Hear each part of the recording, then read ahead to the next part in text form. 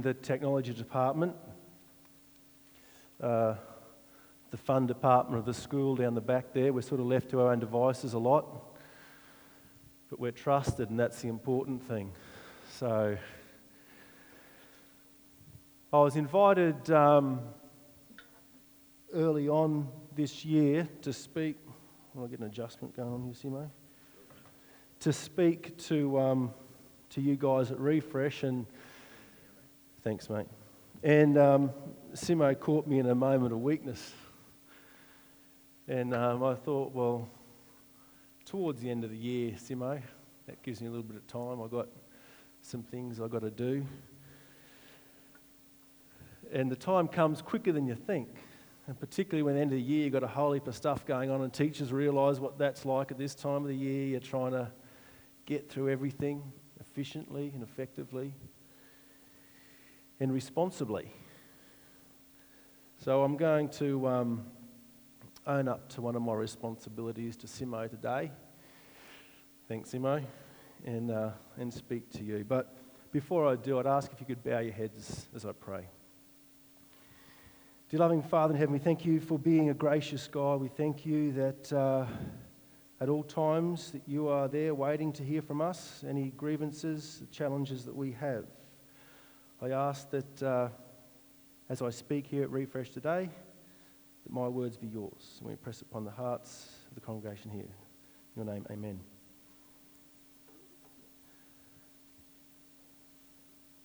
I want to take some time this morning to talk to you about something that can be a really difficult thing to do, and that's having a change of heart. It's a difficult thing to do because the heart is all about emotion. It's about belief, what we believe. It's not necessarily about facts or reality. It's about a perception in many cases. It's an indefinable part of ourselves that causes us to do so many things.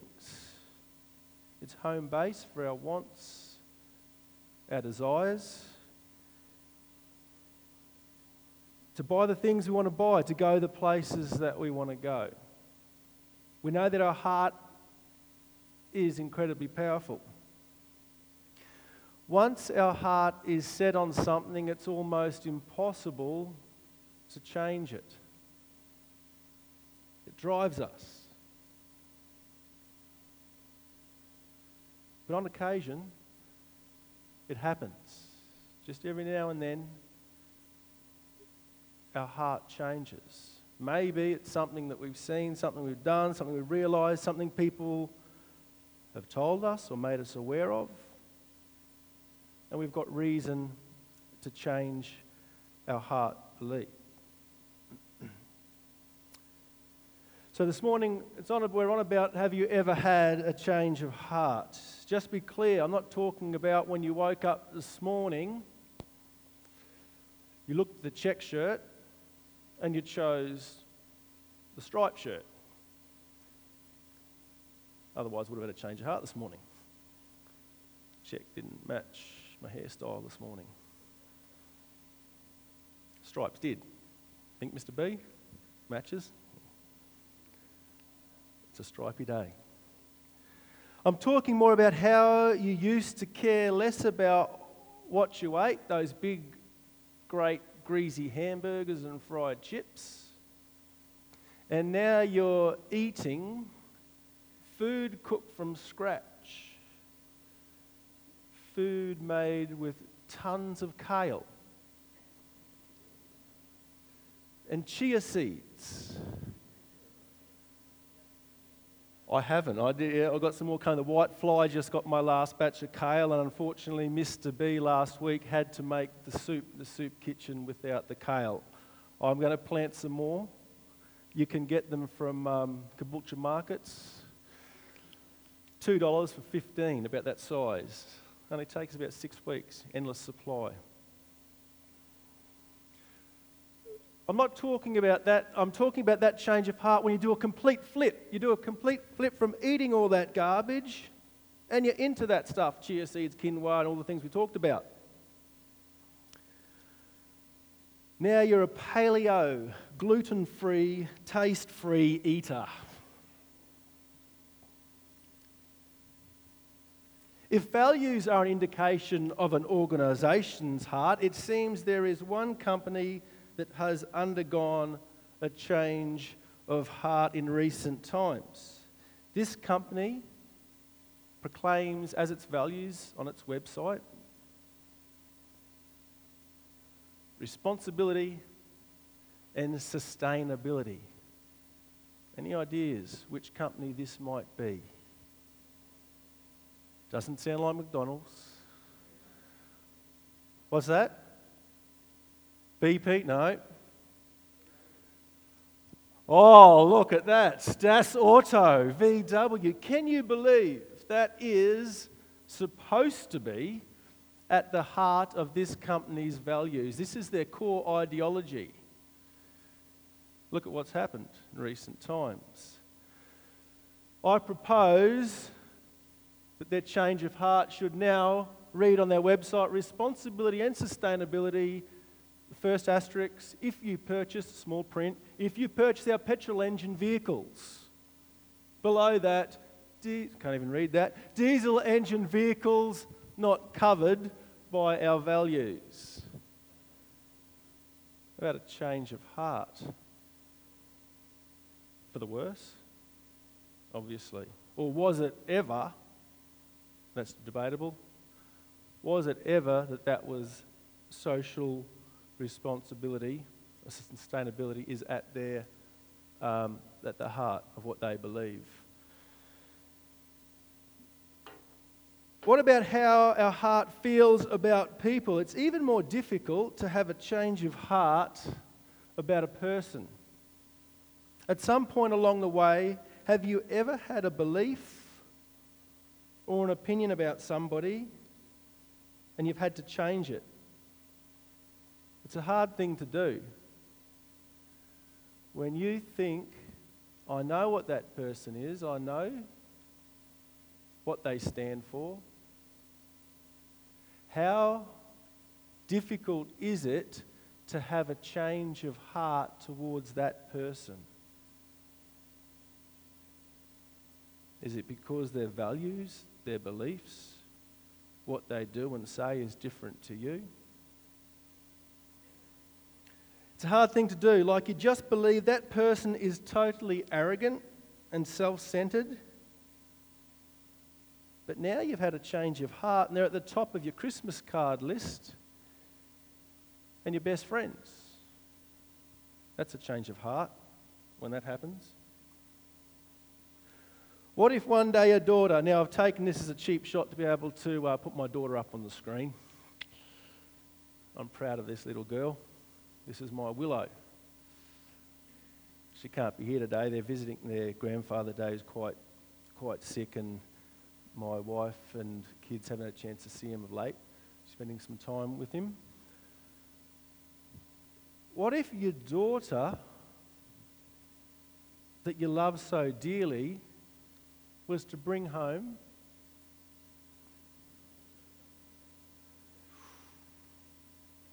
That's tough.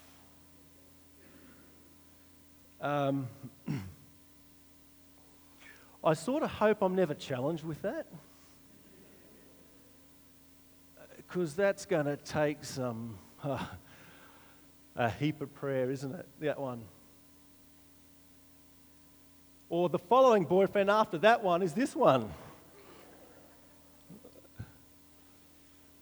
Going to dig deep.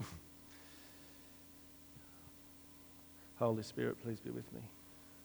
Please help me through this. Give me the words to speak, give me the words to say, because you don't know. Can you have a change of heart? Can you have a change of heart? Now you've had a change of heart and you can't imagine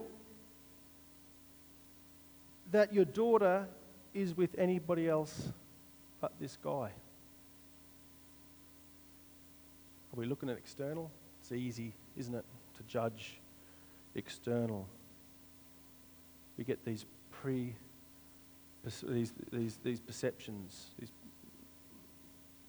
of what people are, without giving opportunity at times to show who they really are.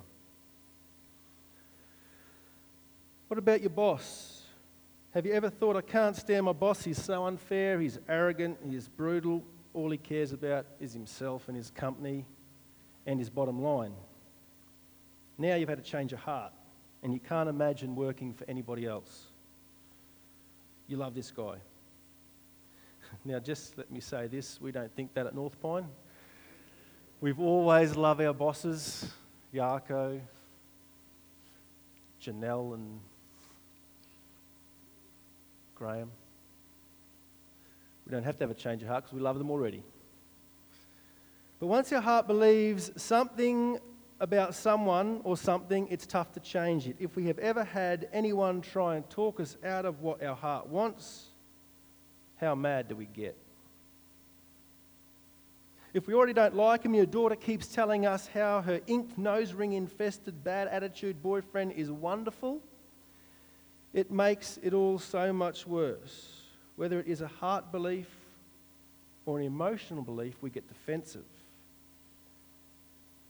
Just let me think what my heart wants to think. How much more difficult is it to change our heart about God? Have you ever had anybody try and change your heart and tell you what you should be thinking about God? How you worship God? How you should be praying to God? Have you ever had anybody challenge you on that? It gets frustrating.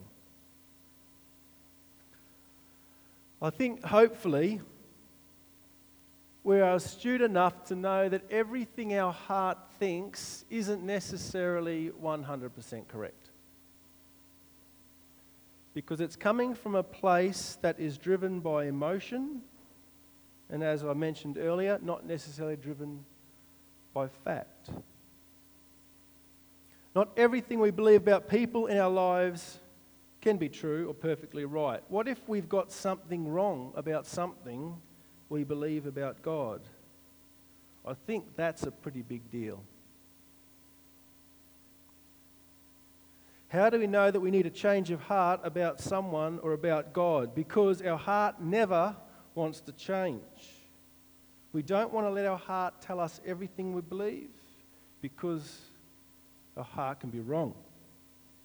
Our heart can't be trusted all the time. I want to be able to look at my heart, its beliefs, my beliefs about people, about God, and to check them. To say, is this right or is this wrong?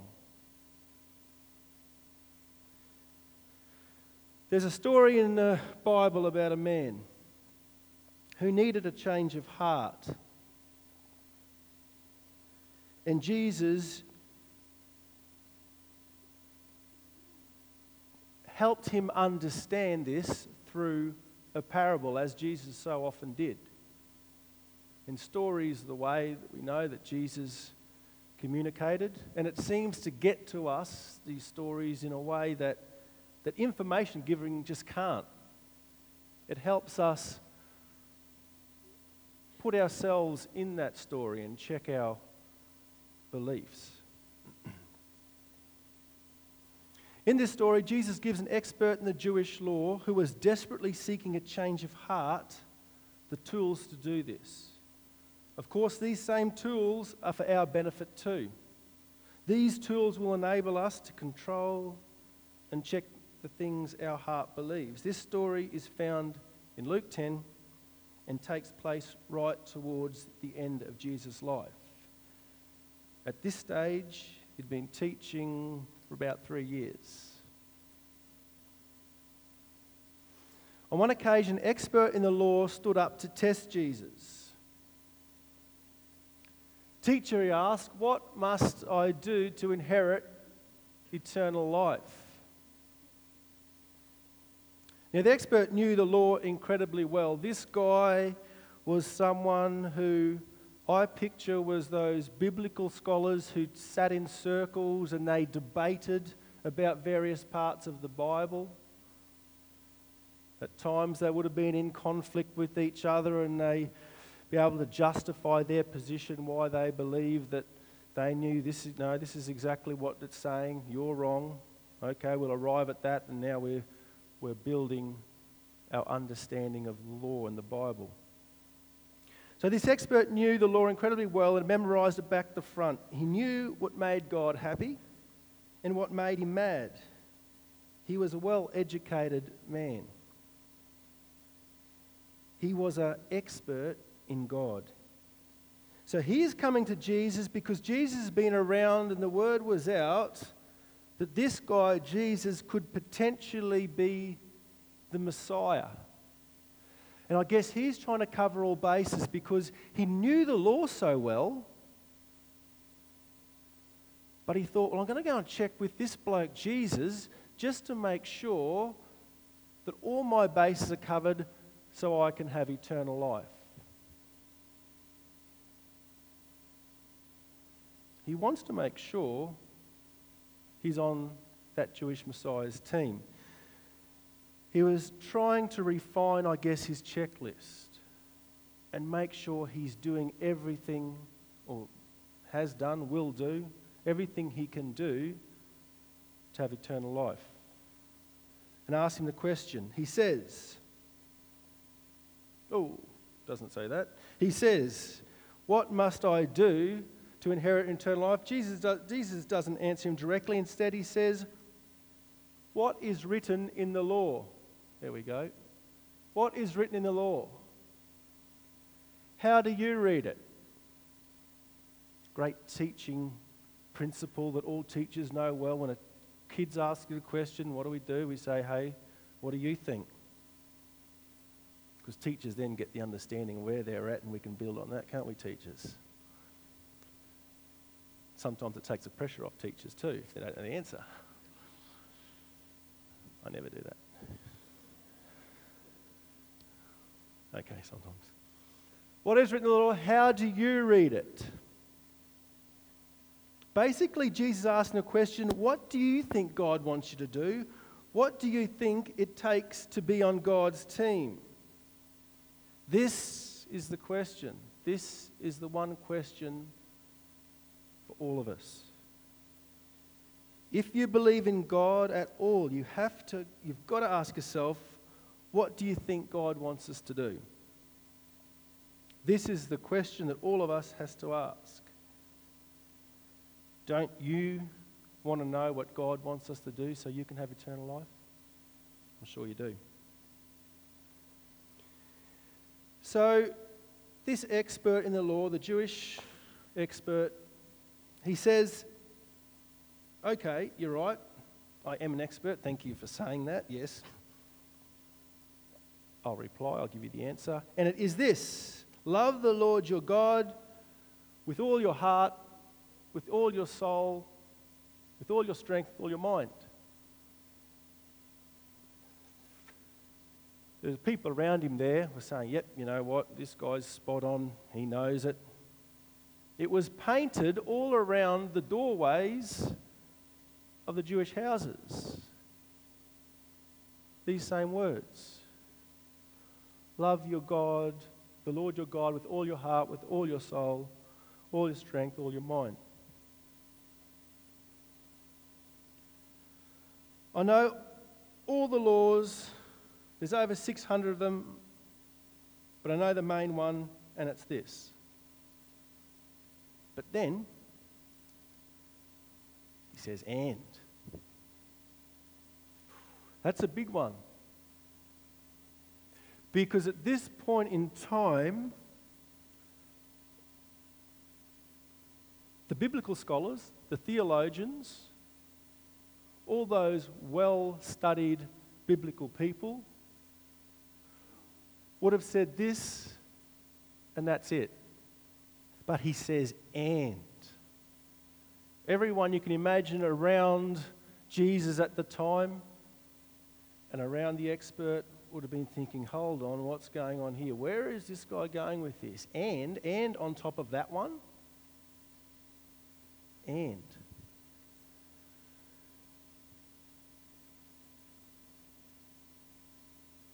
love your neighbour as yourself.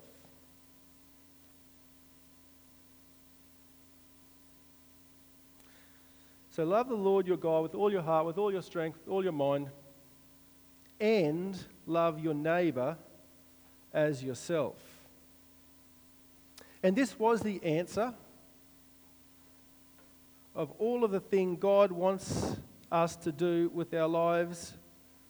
The first one, this is the one. But this one was now added. Well, in actual fact, it wasn't really added, because in Leviticus, back earlier on, Mr. B, correct me if I'm wrong, Leviticus 19, see something around there. But it was never on the same plane. They were all quite separate. But now he had brought them together. Love your neighbour as yourself. This was huge. This was monumental. Every Jew knew there was one great commandment.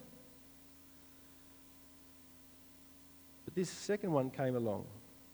Jesus agreed and said, yes, these are the two greatest commandments. You have answered correctly. Because you see, what's likely to have happened is that this expert scholar has probably been monitoring Jesus, watching from afar, maybe up the front from time to time, and he realised that from his teachings, this is what Jesus is also talking about: love your neighbour as yourself. And obviously Jesus demonstrated that throughout his time here on earth.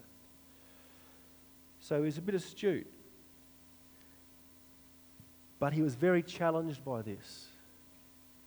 Because you see, the problem is that here was this expert in the law, the person that everybody goes to when they have confusion or have a question about the law, about the Bible. This is a leader within the community.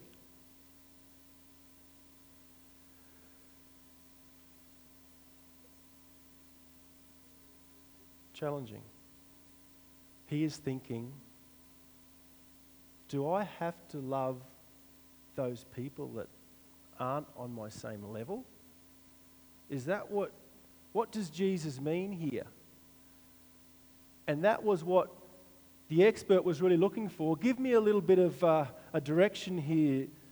Jesus, tell me, can you narrow the pool a little bit? Because there's a fair few undesirables out there. We've got all the unmentionables, the prostitutes. We've got the Samaritans. There's a whole heap of big list of people out there that aren't up to the same level.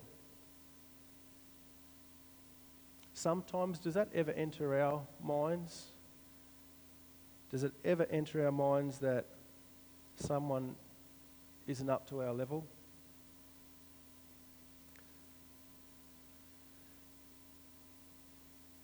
Jesus elevated this second part in his teachings. This second part, after the end, wasn't made up on the spot. It had been around, as we said before, earlier in Leviticus. They had just never seen these two laws together. With this expert, he was challenged because he wasn't sure how he was going to love everybody if Jesus was going to tell him everybody. Now, Jesus could have very easily said there and then, you know what, mate? Yep, you got to love everybody. Done and dusted, that's it, off you go. But instead, he put it into this parable.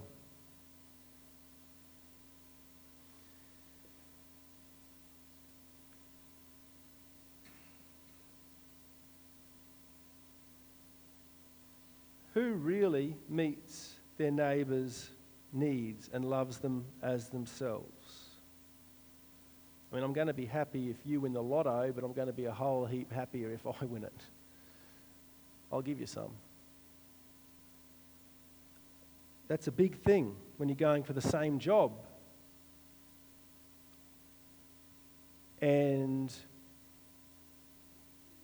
that other guy going for the same job, you're thinking, I hope I can pip him at the post because I really want this job. But then you miss out on the job.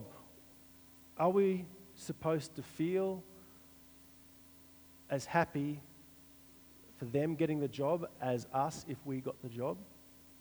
That's tough. That's really tough. You know the Miss Universe pageants? You know where I'm going with this?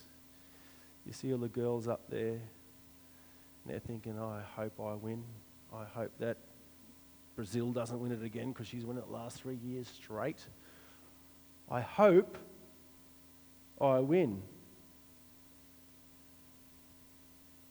They come runner-up, but they genuinely have got this great act. I'm so happy you won it. I'm so happy that I came second. Fantastic. This was what I really wanted, to come second. That's tough.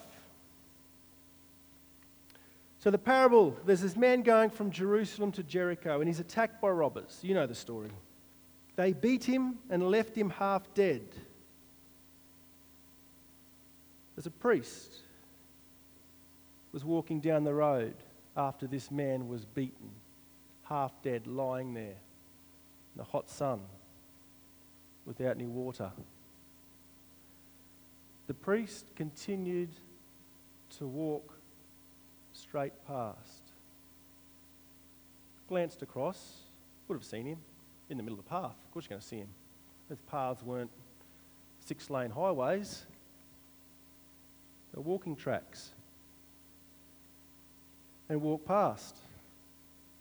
Short time later, a Levite comes walking down from Jerusalem to Jericho and passes him and continues on.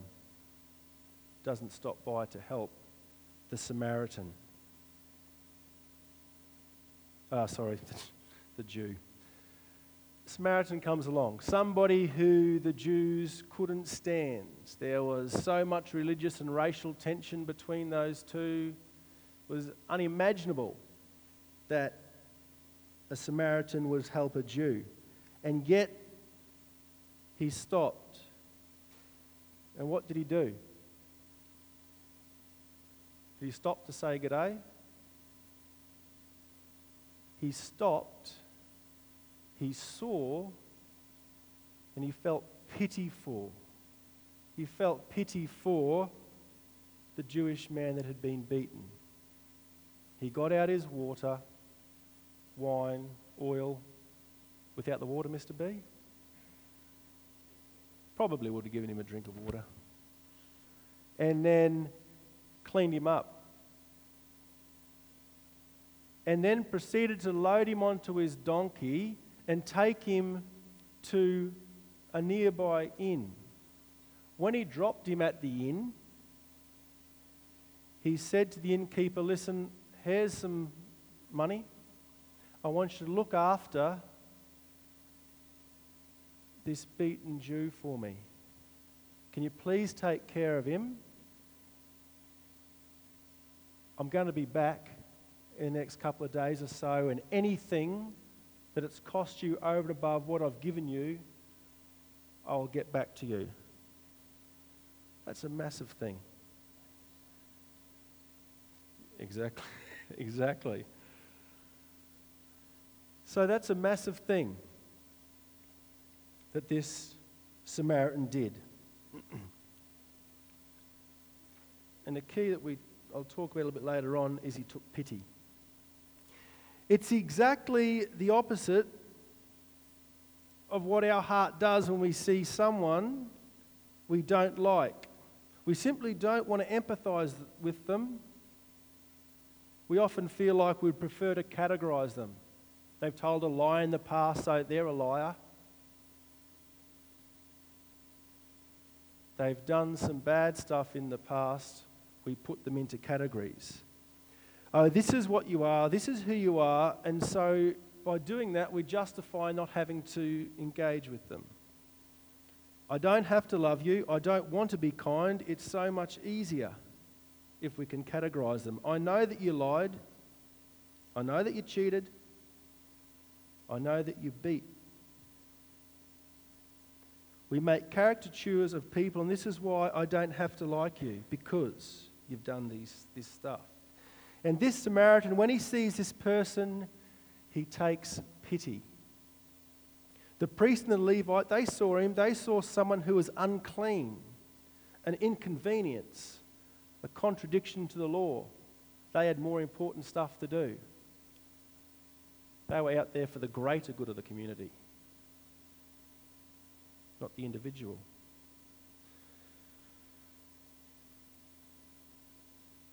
But the thing was, the Samaritan looked, and in taking pity, he realised, I'm going to help this guy because I would want someone to do the same for me. I would want someone to pick me up when I'm broken. When I'm falling apart, I would want someone to be there and help me through it. Have you ever had a change of heart about someone? Has this happened to you when you realise that your neighbour who's selfish, egotistical, arrogant is actually lonely and didn't have any friends?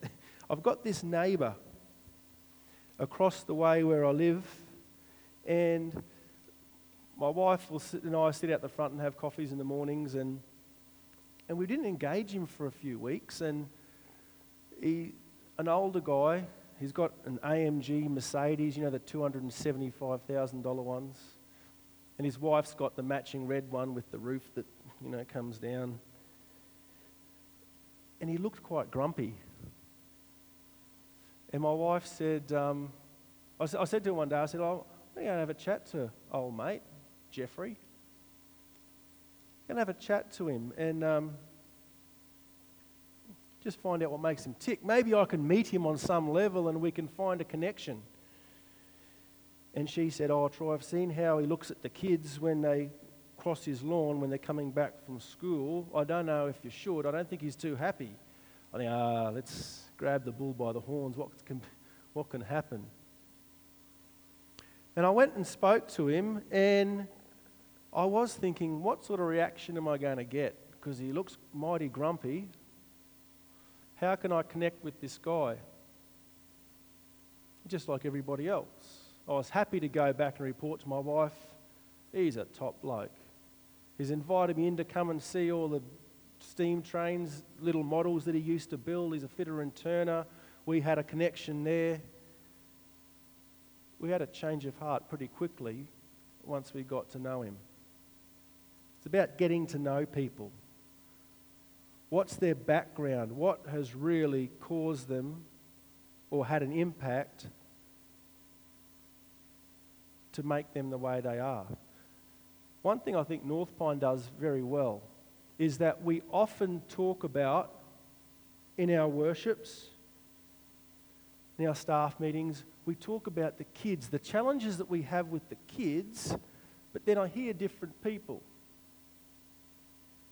I hear Starrett, Dustin Dever, Yarko, Bondi. The teachers say, hey, listen, this is going on. This will help a bit more perspective, give a bit more perspective. And it does. Maybe there's reasons why people are, or act, or say, do the things that they do. I've been in schools before where that doesn't happen. It's you teach, you deliver what you've got to deliver. The students are a number,